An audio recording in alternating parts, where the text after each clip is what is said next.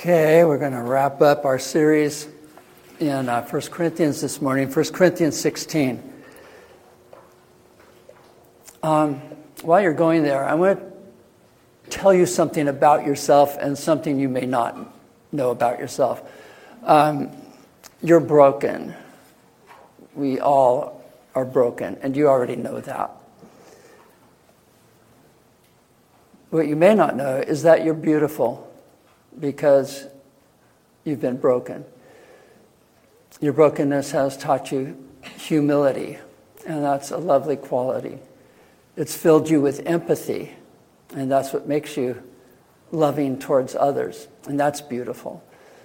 So, the brokenness we can't do anything about, but with the seeds of the Holy Spirit planted in us, we can trust God to bring forth beauty. In 1 Corinthians 16, I'm going to drop in at verse 5 where Paul says, I will visit you after passing through Macedonia, for I intend to pass through Macedonia, and perhaps I will stay with you or even spend the winter so that you may help me on my journey wherever I go. For I do not want to see you now just in passing. I hope to spend some time with you if the Lord permits. But I will stay in Ephesus until Pentecost, for a wide door for effective work has opened to me, and there are many adversaries. When Timothy comes, see that you put him at ease among you, for he is doing the work of the Lord as I am. So let no one despise him. Help him on his way in peace, that he may return to me, for I am expecting him with the brothers. Okay, well, the last chapter of 1 Corinthians is not as interesting as all the others we've covered so far. This is mostly business. It's like when our parents took off for a vacation and we were of age and they gave us all the instructions. Make sure you feed the dog, you water the plants, you bring in the mail, you take out the trash, and all those instructions. And that's what Paul's doing here. He has last-minute instructions for fundraising for needy people in Jerusalem who are experiencing a famine at that time. He gives them his itinerary. He tells them how to treat Timothy if he should show up. He explains why Apollos isn't ready to go to Corinth. And then there's these various greetings from him and those who are with him, to them, and to those that are with them. So what we're doing in this chapter is looking for a precious gem. I have a friend who one time described garage sales as looking for a gem in the junk pile of life. And what we're looking for the same sort of insights that Paul has brought in the other chapters of 1 Corinthians and exposed through ordinary language. And that's the challenge. He only has ordinary language to talk about extraordinary reality. And from the start, we've been listening to Paul as our spirit teacher, our spiritual guide, that he is walking us into an awareness of God, of the Spirit, and he finds that the Corinthians and us also are preoccupied with our culture and with issues involving the church or involving movements, Christian movements. And his response has been, you need to learn to see with your new eyes and to hear with your new ears. That we have this new awareness of God, that he's present at all times. He's present in all situations. And we want to have an awareness of that. And I will say not just a knowledge. I can remind myself, oh yeah, God is here. But an experiential awareness where I know he's here in the same way I know that you're here. That is, I can sense your presence. Your presence I can sense with my physical senses. God's presence requires other sensory perception. That sounds dangerous, but it's not. And so we've entitled this A Primer in Things Unseen. In 2 Corinthians, which, by the way, we could do the same thing with 2 Corinthians, and it'd almost be like, 102, Spirituality 102. In 2 Corinthians, he says, so we do not lose heart. Though our outer self is wasting away, our inner self is being renewed day by day. For this light momentary affliction is preparing us for an eternal weight of glory beyond all comparison as we look not to the things that are seen, but to the things that are unseen. For the things that are seen are transient, but the things that are unseen are eternal. And that's what he's been helping us to do through 1 Corinthians, is to look at the things that are unseen. Now, obviously that's a contradiction. How can you look at the unseen? But again, it has to do with a new perception, a new consciousness, an awareness of things unseen. Okay, in verses 8 and 9, Paul was in a situation that was almost ideal. And I say almost ideal. Any minister or missionary would be excited about this prospect. He says, a wide door for effective work has been opened.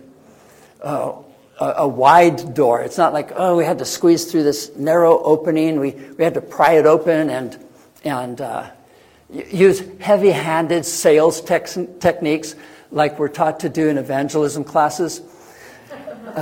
Do the cold call. And now, my grandfather was great at this. And I remember seeing him pray for my uncle's friends. They were a rowdy group, but he would not allow my uncle, who was like 6'3" and a real scrapper, he would not allow him to leave the house without praying for him first, praying for his safety and so on.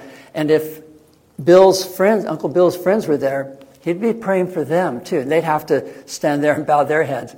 Grandpa would get on an elevator, and if anyone else was on it, he'd turn and he'd look at them and say, "What's your final trip going to be, up or down?" A real winsome personality. Anyway, he didn't mind narrow opportunities, constricted opportunities. He could make them work. But Paul said a wide open door is here for us of effective work. People are responding. This is going really well. And if that were all that Paul had to deal with, that would be ideal. But like I say, it was almost ideal, because the truth is nothing on this planet is ideal. At least not for very long. The kind of work that God has us doing will face the same things that Paul faced. He says that this great door is open, but there are many adversaries. The work that God has us doing in the world will create adversaries. And sometimes those adversaries will be strangers. Sometimes it will be our own team turning against us. Most often, the adversaries just come from the circumstances of our lives. They get in the way. They bring us down. They create new problems. Now, the reason that Paul has to write this chapter that's all business is is a lesson to us. We're always going to have to deal with the stuff of life. We don't live in a transcendent realm yet. We'll find that in this world there are always going to be distractions and hindrances and frustrations and adversaries. I mean, there's a reason why monasteries were built far from cities in desolate wilderness areas. It was to get away from all the distractions. But I learned something about monasteries. There were rivalries, there were jealousies, there was bickering, there were strong disagreements, there were personality conflicts. So you can't really escape all of it. You can get away from the television and social media and the busy city life where everything's just thrown at you. But if there's another person nearby, there's a good chance that it's not always going to be hunky-dory. And I wonder, God, why couldn't there just be the wide door of effective work? Why do there have to be the adversaries? It just makes everything so much more difficult and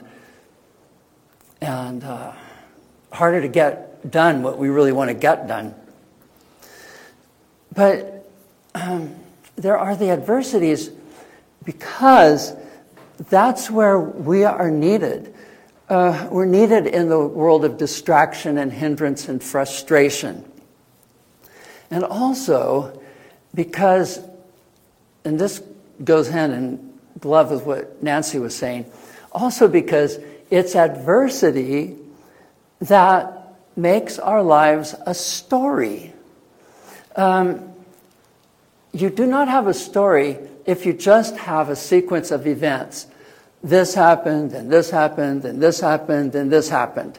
You know, I went to the store, I bought some milk, I came home, I had cereal, which was the one thing I can do really well in the kitchen, and went to bed. And that's not a story. There's nothing. It's a report, perhaps. But adversity gives our lives a plot, builds suspense, creates moments of uncertainty and doubt. And we need all of that to have a life, first of all, that's worth living, that's interesting at all, where everything doesn't go our way. But also, it works in us, and it works on us, and it develops and deepens who we are. I read this particular chapter last June, and I'll share with you a little bit of my meditation that day. The lesson here is the same one we learned from Jesus' transfiguration. I doubt the disciples ever experienced a fuller revelation of God than on that mountain. But they had to come back down to the mundane world. And there waiting for them was a heated argument and a demon-possessed boy. Thank God you don't have that waiting for you at home, right? Well, some of us... Anyway, we want the new perspective the disciples had, the greater awareness of God's immediate presence, the peace we receive from our conscious connection with a larger reality. But all of that is given us to serve one purpose, to be God's agents of redemption in the world. We need Paul's heavenly vision for sure. How else will we escape our own worldly entanglements? But we also need to take care of business. These closing words of Paul advise us how we are to go about doing that. And how are we to go about doing that? Verse 13. Be watchful, stand firm in the faith, act like men, be strong. Let all that you do be done in love. Now, this is the kind of insight we were hoping to find. Well, it's a little bit more on the surface, but these are the practices that can help open to us that dimension that transcends our 4D universe. Be watchful. Jesus taught this to the disciples in critical moments. It wasn't his usual message, but when he talks about the end of that era, that they would need to be watchful or stay awake. It's the same language in the Greek. When they would be in danger of being led astray, and many would fall away and betray one another and hate one another, and many false prophets would arise, and the love of many would grow cold. Matthew 24. And he's saying, stay awake. Then again, when Jesus was in the Garden of Gethsemane, and Judas was at the gate with a crowd armed with clubs and swords, he tells his disciples, stay awake, watch, pray. Jesus' message to the church in Sardis was, wake up. It's the same language. Be watchful.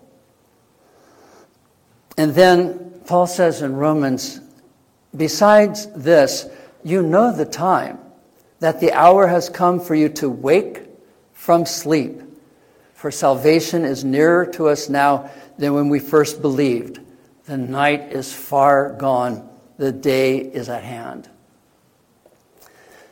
So here's where we start. We start with watchfulness, with wakefulness. And we've talked before about how most everyone sleeps through their lives. I had a friend who one time told me his older brother, who had graduated from college before my friend and already gotten married and was working out his career, living in Irvine. He told my friend Dennis, you know, I don't feel like I'm getting anywhere. I just feel like I'm getting older. And that's a person who's walking in their sleep, that I'm not aware of life. I'm not aware of enjoying life.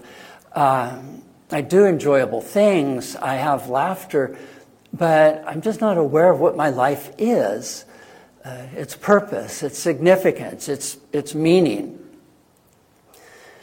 And all of that is really important. And Paul says you should not be sleeping your way through life. Well, we sleep our way through life because so much of what we do every day is automatic. It's habit. We don't have to think about it. How do we change that? Well, one way to change it is to pay attention to what you're doing. If you're tying your shoes, pay attention to how your hands know what to do, and just watch your hands do it. Sometimes when I'm writing a sentence and I know what I'm going to say in the sentence, I watch my hand write the words. I don't think about them. I don't think about how they're spelled. My brain already knows that. And I just observe myself writing the sentence. Sometimes I read the same way. I read being aware of the fact that I'm reading. And then when I do that, I'm looking at the words, and I'm actually reading faster than I normally read, and I'm getting it. I'm comprehending it. I'm not going back, every line or every few words saying, well, what did I just read? There's a way to bring awareness into everything that we do, but we have to even pay attention to our automatic behavior, our habits, so that we wake up a little bit more to life. Now, the wakefulness that Paul wants is us to awaken to this dimension of God's reality. And Paul has explained that this reality is more than our 4D universe, that God's dimension of spirit cannot be seen with the eyes or heard with the ears, and yet it's that dimension that defines the Christian life, the Christian experience. Our Christian faith is not just what doctrines we believe. Have you ever thought about how shallow that would be? It's not just ideas or propositions or commandments. All of that for whatever reasons they exist because of an underlying reality. That this universe cannot explain itself. That it comes from, like Paul says, the things that are made were made from things that are not seen. And though this dimension is hidden from our senses, we can be experientially aware of it. Paul's been trying to get us there this whole time, and now he says, wake up, or stay awake, or be watchful. We have to wake ourselves up. Set the alarm or whatever it takes. It's not going to be mom coming in and saying, wake up to God. I mean, it was at one time for some of us. But now we have to do this ourselves. And I have to remind myself of this every single day. I constantly fall asleep and lose awareness of God's presence. And it really frustrates me, especially when I come back to it and say, sorry, Father, I don't know where I've been, but you are here. And usually it's out of need or strong desire or despair that I remind myself, I need to be aware of my Heavenly Father right now. How can we wake ourselves up? I don't know. I know that there are a few things that work for me. Constantly return to Scripture. And when you do, listen for what God is speaking to you through it. Don't just read the words. Don't just try to understand the passage. There's something there for you in that moment, and listen for it. And then as you listen, do something. Pray what you're reading, or sing, or I don't know if it helps, dance to embody it. Maybe bow if like me you don't dance. Then walk in nature, and remember that mystery is everywhere. Mystery is in beauty. Mystery is in different forms and different colors, different forms of life. And as you do, nurture reverence. One way to nurture reverence is to constantly say, I don't know. I don't know what being fully awake is. I'm not sure that I've experienced it. I don't know if God is here right now. I know that I am. And I know that eventually I'll wake up to God's presence. I don't know. Sometimes I just sit with God and say, God, I don't know anything.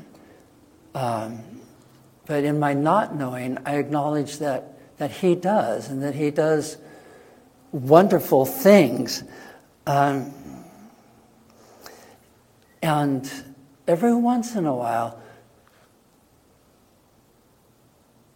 I recover a sense of awe or wonder.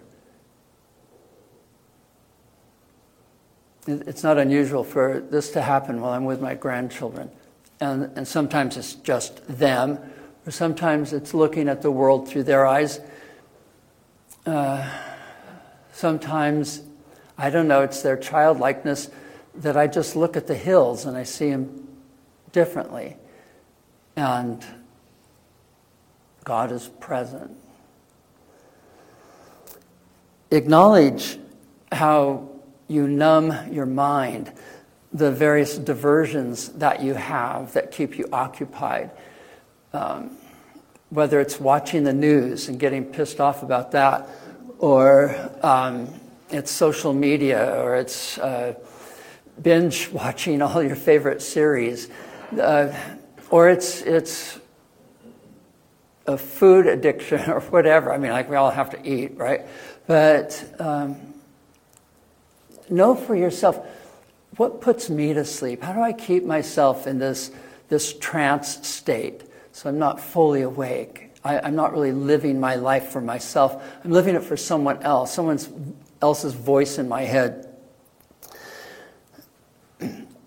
Do at least one thing every day where you're fully present. And it doesn't really matter what you're doing. It could occur to you, well, forgive the vulgarity, but it could occur to you while you're scratching your butt that, oh, I could be fully present to this moment. And if it does, it doesn't matter what you're doing, because God doesn't care what you're doing when he breaks in on you. He doesn't care that he finds Gideon in a wine press hiding from Philistines. He doesn't care that he finds David watching his sheep. It doesn't matter what you're doing. If you're fully present to it, then you are susceptible to the presence of God, who's always fully present. Or you can ask yourself any time of the day, what am I missing? And then look at everything, because there might be something important that you're missing because you simply did not see it. Most of what interests us is not in our peripheral vision. It's looking straight ahead, and then we miss the majority of that because we're looking at one particular thing, one particular object. But look around instead, or pay attention to what's in your peripheral vision. And perhaps you'll begin to see differently. And that's what this is all about. So, wake up. And then he says, be firm in the faith. When we go down to the beach and wade in the ocean, even small waves can move us, and we can lose our balance. Oh, good grief. My middle son, Michael, he used to take his 3 kids to the beach, and they'd want to go there in the winter, and I'd say, okay, but no one goes in the water. We're just going to play in the sand, no one goes in the water. And Noah, who is about 6 or 7 at the time, said, Grandpa, can I just roll up my cuffs and get my feet wet? And I'd say no, and he'd argue and plead, and I'd say okay. And he'd roll up his cuffs, and then he'd be getting just his feet wet. And then, inevitably, he would fall. And then he'd say, oh, I'm falling again. And sure enough, he would fall again until he was soaked. And then his brother was soaked too. Fortunately, their little sister was afraid of the water.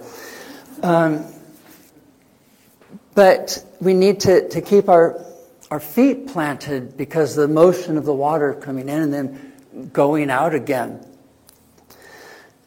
And we need to also keep our feet planted in the faith, again, because of the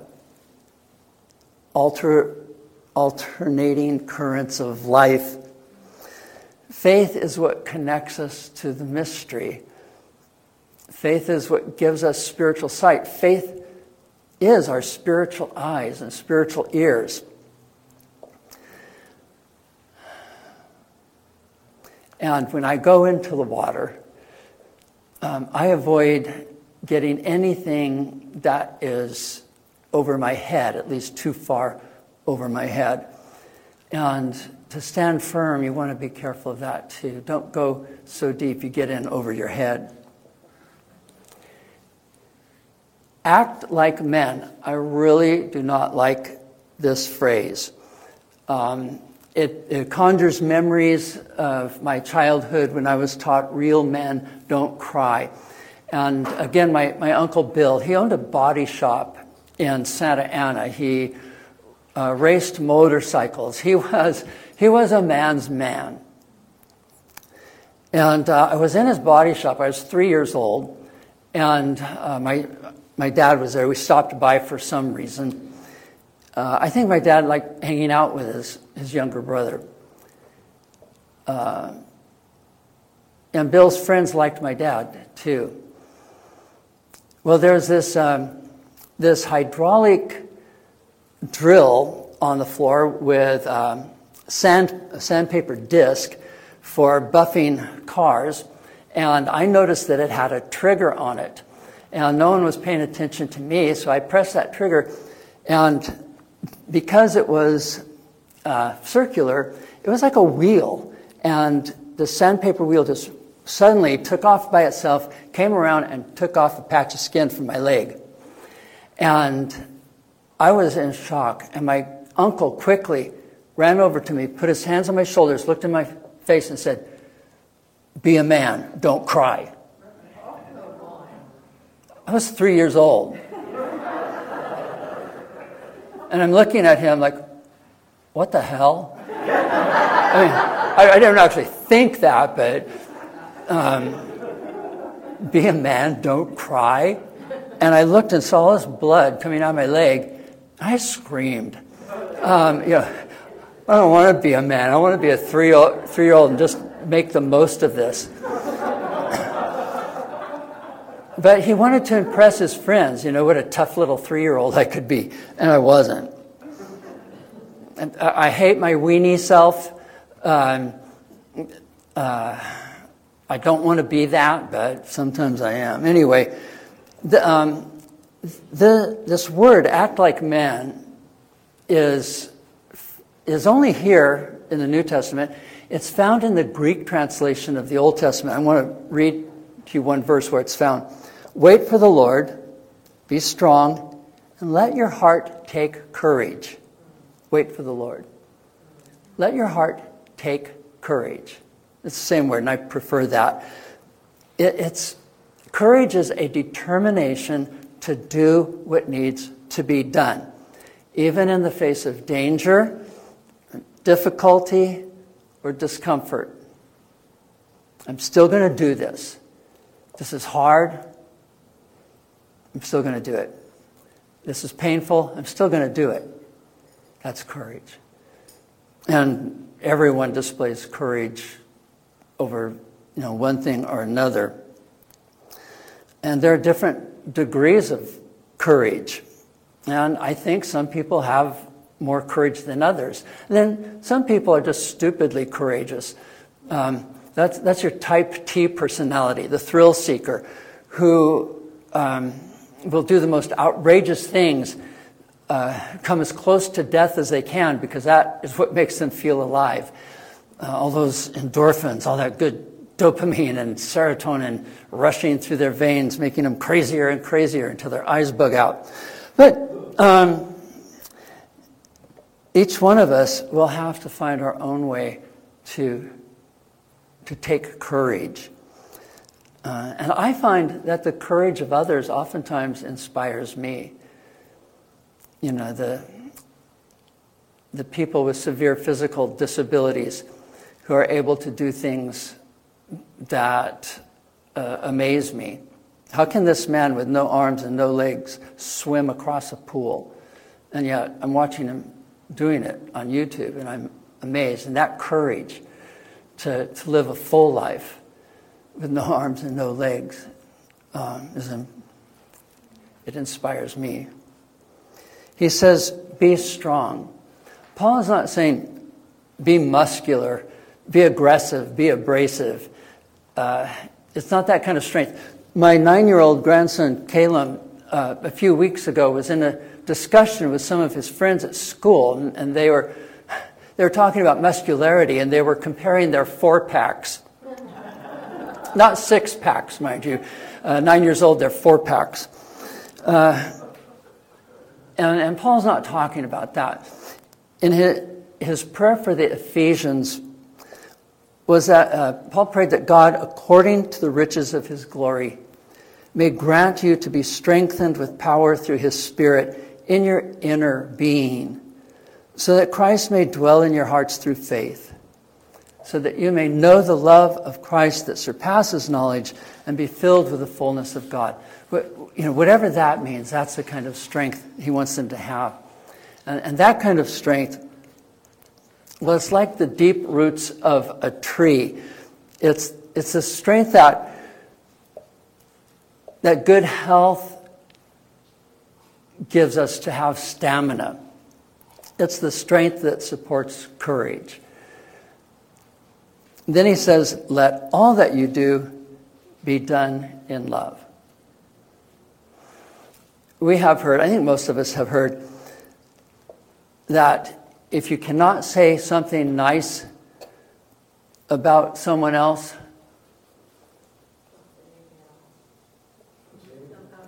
that's right, come sit next to me.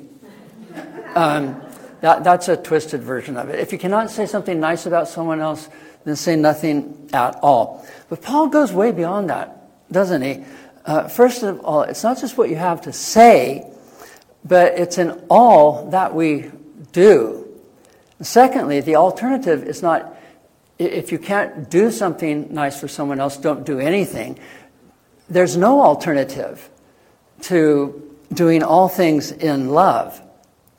Jesus said, so whatever you wish others would do to you, do also to them, for this is the law and the prophets. You've heard this, do unto others as you would have them do unto you. It's called the golden rule. But Jesus did not call it the golden rule. He called it the narrow gate. And he said, for the gate is narrow and the way is hard that leads to life. And those who find it are few. The way of love is not the easiest path through life. It turns out to be the best, but it's not the easiest. Do all things in love. If Christianity fails at love, it is a total failure. It doesn't matter what else we do. We can cover the world with gospel tracts. We can send messages of the gospel all over the world. It doesn't matter. If we fail at love, Christianity is a total failure. By this, all will know that you are my disciples, by the love that you have for one another.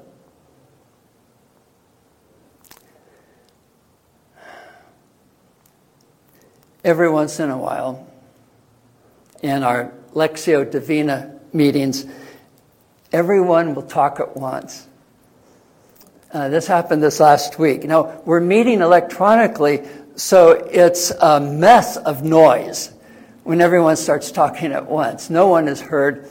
But it's also a joyful sound because it only happens when everyone is expressing their love for one individual.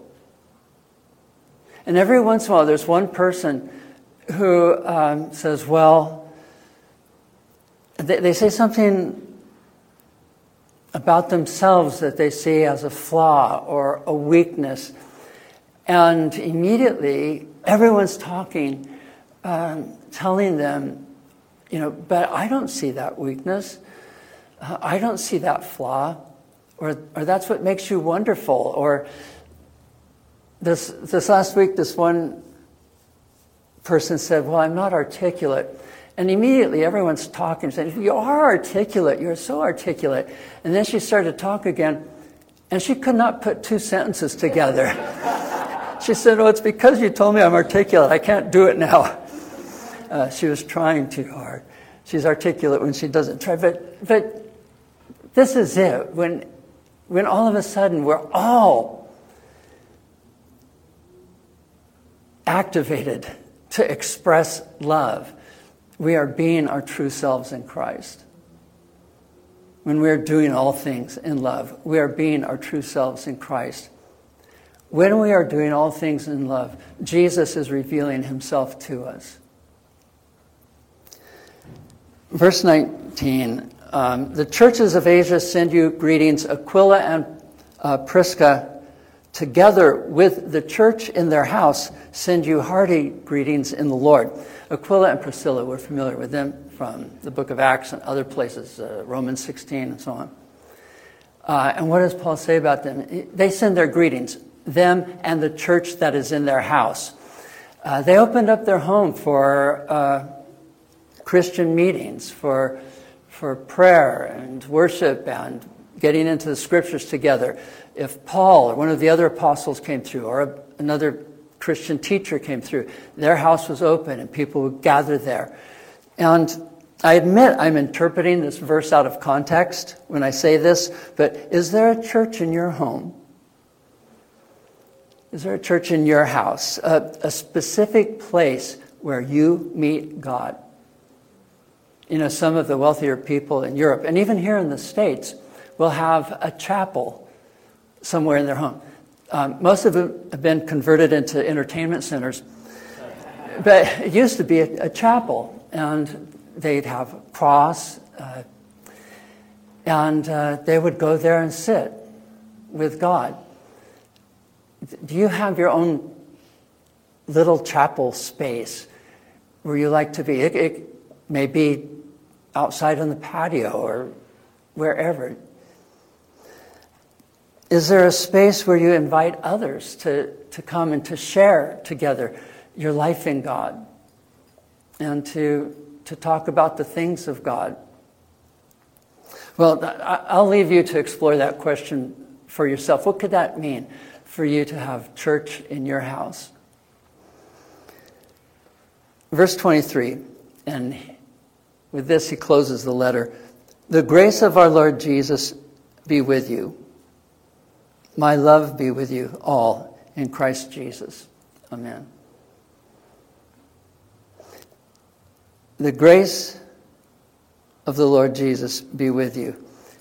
Grace is the key that opens every door for us. God's grace makes possible everything that for us is impossible. That's what grace is. His grace fills the gap between where I am and where I could be if I tried harder. If I compare myself to other people, I think, man, if they had the gifts that God's given me, they'd be a lot further along than I am. But grace in my life fills that gap of where I am and where I could be. And God meets me where I am in grace. And he's kind about it. He doesn't say, you could have gotten an A+. You could have won that race. Just a little bit more effort. He never says anything like that. Because he comes to me in grace. Now, grace is not like God's spirit. Grace is not an energy or a power. Rather, it's God's attitude toward us. And it's what he extends to us. It's his joy in giving us everything we do not deserve. Everything we have not earned, we cannot earn. It's his joy in loving us through and through. And when I sit with God in prayer, sometimes I just give him a long list of reasons why he should not love me. And why I don't believe he can love me. Why I believe it's impossible for him to love me. And his grace burns the list, cuts it into pieces. And he says, that's all nonsense. That's not who I am. It's not what I am. And I do love you. Not because of anything in you, but because of what I am. Everything's in me. All of his reasons for loving us are found in himself. For that reason, he can't help but love us. I mean, I'm saying that anthropomorphically, but it still means the same thing. The grace of Jesus is what does all these things for us. It wakes us up to this other realm. It helps us to stand firm. It makes us strong. It enables us to love and to do all things in love. And it enables us to walk through that narrow gate. Would you stand with me, please?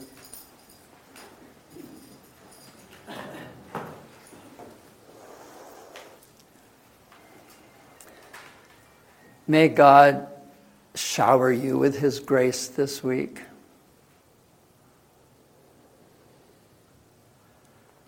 May you have the courage to indulge in it.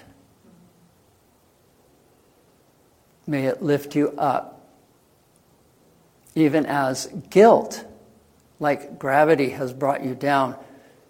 may may grace lift you up. May the Lord bless us, keep away all evil, and lead us into eternal life in the name of the Father, and of the Son, and of the Holy Spirit.